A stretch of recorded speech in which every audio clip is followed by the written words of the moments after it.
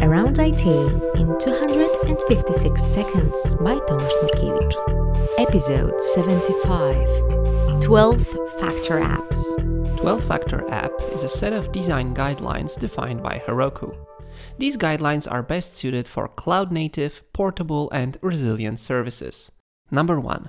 One codebase tracked in revision control, many deploys. It means that there should only be one version of your codebase deployed to all environments. Having a separate artifact, like DLL, zip, or executable, for stage and production is an anti-pattern. It leads to irreproducible bugs and less confidence. After all, what you test on staging should be the same as what you run on production. Number 2. Explicitly declare and isolate dependencies. Your application should not rely on third-party dependencies in the operating system. You should not expect certain packages, libraries, or utilities to exist on the server. Your application should be self-sufficient. Some programming languages, like Java, have you covered. They package all dependencies inside a single archive. Other languages, like Python or Ruby, may implicitly depend on system-wide packages. Of course, you still need Python, Ruby, or PHP interpreters. Containers encapsulating the runtime help a lot. Number 3. Store config in the environment. This one is slightly outdated. The configuration should indeed be externalized. Credentials and API endpoints should not exist in the codebase. On the other hand, environment variables are not the only way to inject environment-specific configuration these days. Number 4.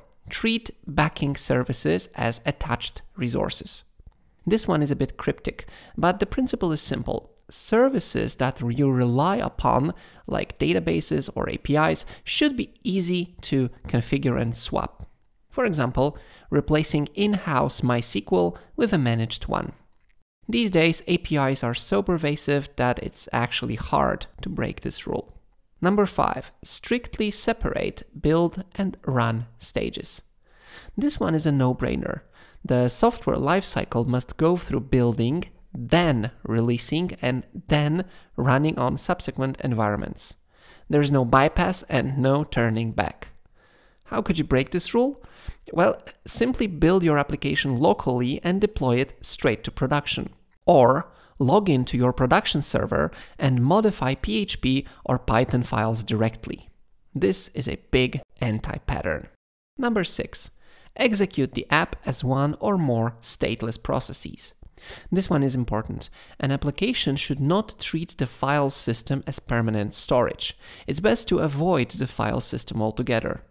These days, apps are restarted and redeployed on ephemeral servers all the time.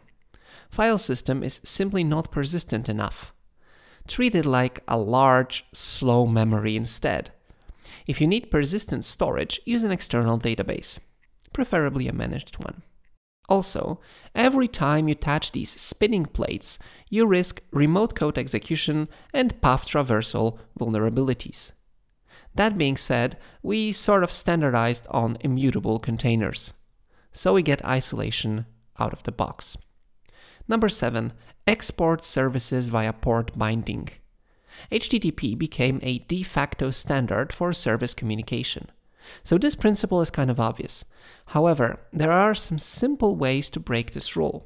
For example, a file system is shared between services, or the same database accessed by different applications.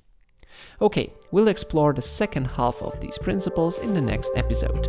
That's it. Thanks for listening. Bye.